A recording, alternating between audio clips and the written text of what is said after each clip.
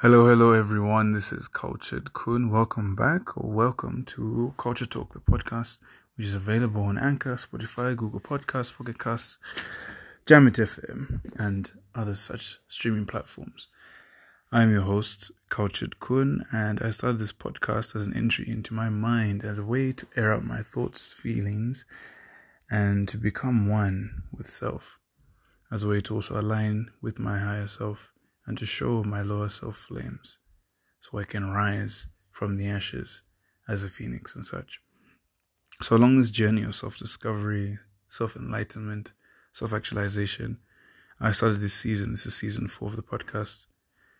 And I wanted to focus on self. I think I wanted to focus on self because I come from a culture of Ubuntu. Ubuntu means I am because you are. Ubuntu comes from Abantu, which means people. And typically in Africa, there's this synergetic relationship between self and society. So we believe in the idea of existing in synchronicity with society. So the self isn't more important than society. Society is self. We are one. And it is this idea that we are all equal. We are all equally valuable. We are all sacred. And all life is to be valued because it is from God and it is of nature. And hence why we venerate our ancestors and venerate our value systems and our beliefs prop up the group as opposed to the individual. Now, due to certain unforeseen circumstances, as we know historically, this idea has changed, this mindset, and this has affected a lot of us. So you'll find on YouTube, I've done a series called Afro-Saxons where I talk about decolonization, but more importantly, the after effects of colonization and imperialism, particularly on indigenous African tribes, such as myself, because I am a Afro-Saxon. I am an African with the mindset of a European, or at least an African who has the embellishments of Eurocentric society. For one, I'm having this conversation in English. English is the most comfortable language on my tongue. The other languages, my other indigenous African languages, don't sit so comfortably sifting through symbols. It's a struggle, it's a pain, it's almost a laborious movement to get them to announce the arrival of certain assemblies of symbols to make their letters that formulate the sentences which you paint pictures in your mind. And so I want to frame this conversation as self-worth because I think this idea of identity ties into self-worth. You know, we've come following self-harm, self-sabotage, suicide, self-love, self-loathe. I just want to have this conversation, particularly with the gents, about self-worth, because a lot of gents root their wealth or root their sense of worth in their wealth, in their material gain. Whether it's the muscles you have, whether it's the money in your pocket, whether it's the ladies you can attract, whether it's the cars you drive, the house you live in, the job you have, the position you occupy. All these other things which mean nothing. All these other things which, if your house was leveled, if the ground shook and opened up, if rapture were to come, would be meaningless, would just be arbitrary. So how do we measure self? How do we measure self-worth? And what is the worth of self? So in the previous episode, I spoke about worthlessness. I spoke about choicelessness. I spoke about hopelessness. And a lot of gents can identify with those three lesser feelings, with those three lower frequencies. And this is because we are preconditioned to believe that in society you have to provide your worth. You have to pay forward the interest that is due on your identity of self. So as a man, we are treated as though if we are not useful or in service, then we are useless. So if we are not being used by somebody or abused by somebody, then we are not thereby useful. Now, we're not useful because we're not being used. We're useless because we're not in use. We're without use.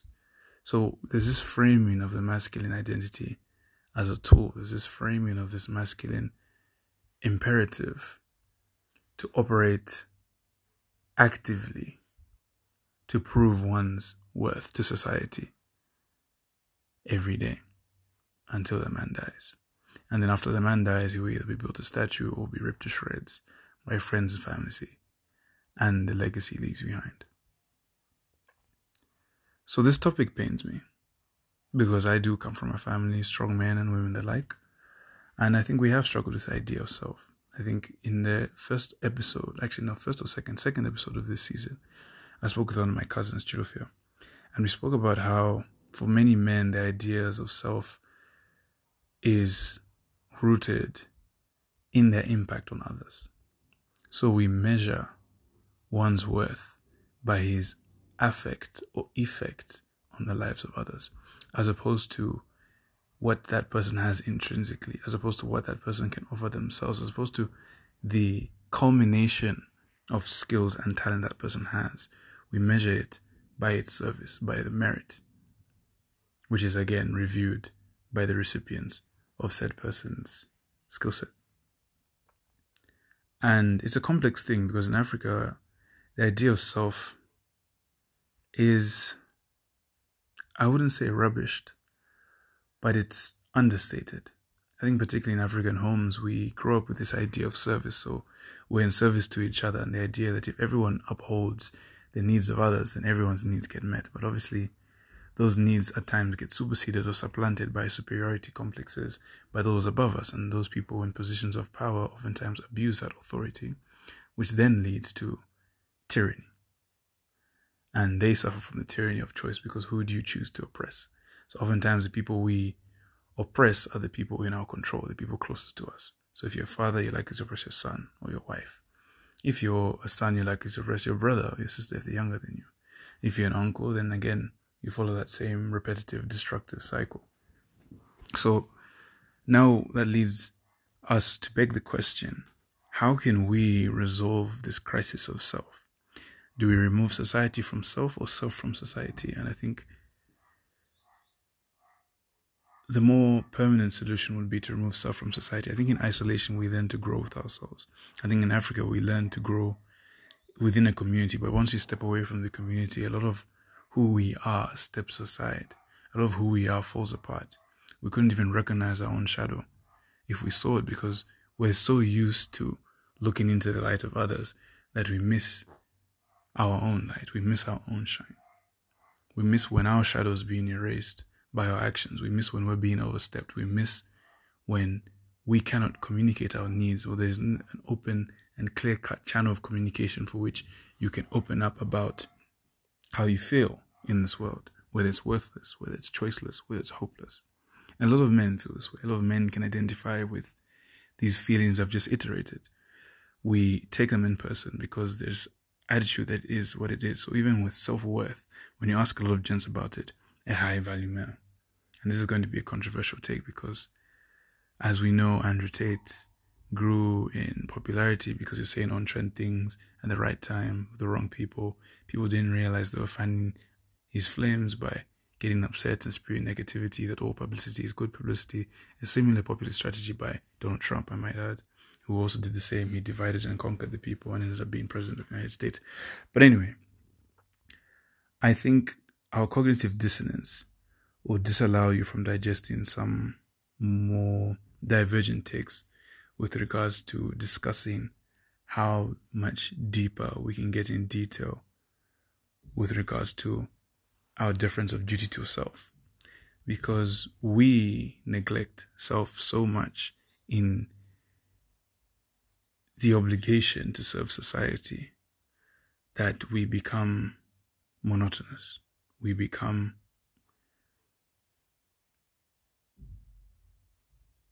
slaves to a system. And I'm trying to be very cautious with my wording here because I realize that this messaging will offend some of you here. Some of you are so far steeped in the idea of duty and morality and obligation that you can't see yourself. Some of you can't remember the day, time when you looked after yourself. You took care of you. You're so far into the service of taking care of others that you forget to put on your oxygen mask before that of others. And you fail to save yourself despite drowning in the desperation to save others. But you fail to breathe because your snorkel isn't big enough. And you end up getting trapped in that trauma of trying to save others, not realizing you're traumatizing yourself, inflicting great harm, which will then be passed on to generation to generation and generation. But that took a dark turn. But I just want us to think about self real quick. I know I've said a lot. I know I might have triggered you at this point. I know to some of you, you may not have even fully digested what I've proposed or suggested or put forth. But I just want to sit and think for a bit. Who am I? What do I value about me? What does the world value about me? Is it my height? If it's a lady, is it your aesthetic? If you're a gent, is it your finance, your income, your money, your position, your power, which you flaunt so flawlessly? Is it you? Is it your stories? Is it your conversation? Is it your laughter? Is it your humor? Do people genuinely appreciate your presence, or is it the presence they get from you being present? Do they appreciate the gifts that come along with you, or the gift of your time? Do they appreciate simple gestures, such as sharing a laugh or a story? Or do the gestures have to manifest physically in this realm to be taken account of? And even in your own family setting, how are you valued? Are you valued by your levels of obedience? By how many times you say yes, even though you secretly meant to say no? How can you value yourself if your no is useless? If you're unable to say no to things you don't wish to do, but you do them anyway? Others would call that quote-unquote discipline. I would call that a lack of boundaries, a lack of standards, a lack of self-worth. And so as I'm trying to probe your circuitry and your perspective on this topic, I want us to think about those who benefit of our lack of self-worth. I want you to think about those people you cannot challenge in your life, the people you cannot critique in your life, the people who benefit by stepping on your back to raise their own sense of self-worth. Whether that's familial, whether that's fraternal, whether that's romantic, whether it's corporate. I want you to stop for a moment and think about that. You see, self-worth is something I can't seem to get a wrap around. When I was younger, I used to think my sense of self was the world. I used to think the world was my oyster, and I was big enough to fill it. I used to think my dreams would change the landscape, provided I was allowed the avenues to pursue them. I used to believe I was Captain Invincible, Mr. Incredible. Kun could do it all. But sadly, as I've gone through life, and I've lived through certain experiences, that idyllic state of mind has been deflated. And that castle in my imagination, which I built sky high, has come crumbling down. And my sky has fallen. All the blocks which I built up of notes and mind maps and vision boards and prognostications of a bright, prosperous future have fallen to hit me in the arse. Some in the eye, mostly in the heart. And I have been broken down and had to rebuild myself and reassemble my sense of self with time. Going through grief will teach you to do that. Being humble to the belief that you are not unstoppable. That there are gatekeepers bigger than you, better than you, who have been holding people back for generations. There are systems put in place just to hold you back. There are principalities and powers at play beyond your imagination, far beyond which you could have ever calculated. So I wonder if there are any dreamers like me who've also suffered with that sense of self, who've struggled to pick back up the pieces of their younger self. And I'm doing this daily. I do this in my reflections, Emmaus, you could say. I do this when I write. I do this when I speak. I do this when I'm living and generally breathing, and I'm trying to push out the malady of my negative life experiences. I wonder how many of us truly grasp the concept of who we are minus our ambitions, dreams, desires, and goals, minus our failed impositions on the world. I wonder how many of us could ever just sit still and be present with ourselves and allow the moment of time to just pass. Allow yourself to enjoy the birds chirping, to hear the clocks ticking, to feel your blood pumping, and to stop the mind from racing, and to just flow freely without forcing an agenda onto anyone or even yourself. I wonder how many of us struggle with that.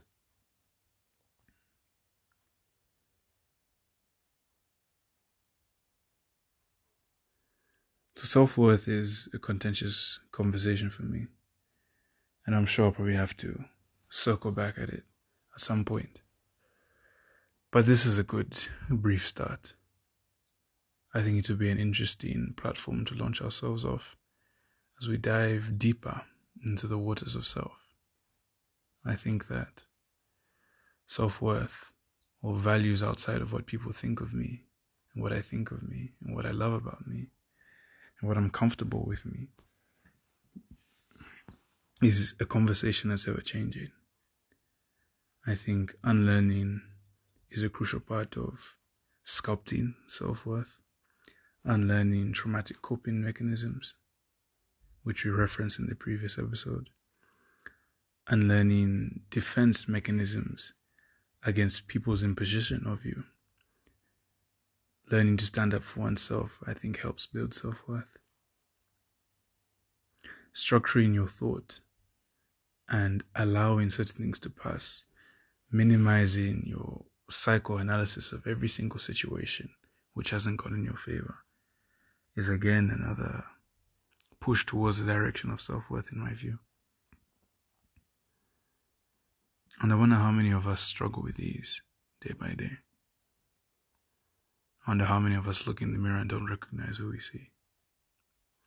I wonder how many of us wake up each day dying a little bit because we feel like an imposter living our life, and the lives we always dreamed of living only exist on the screen or in a book.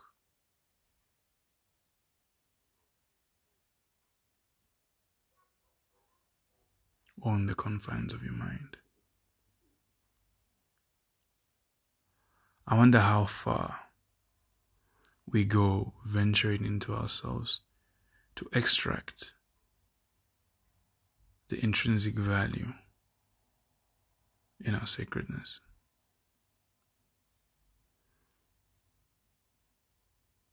I wonder.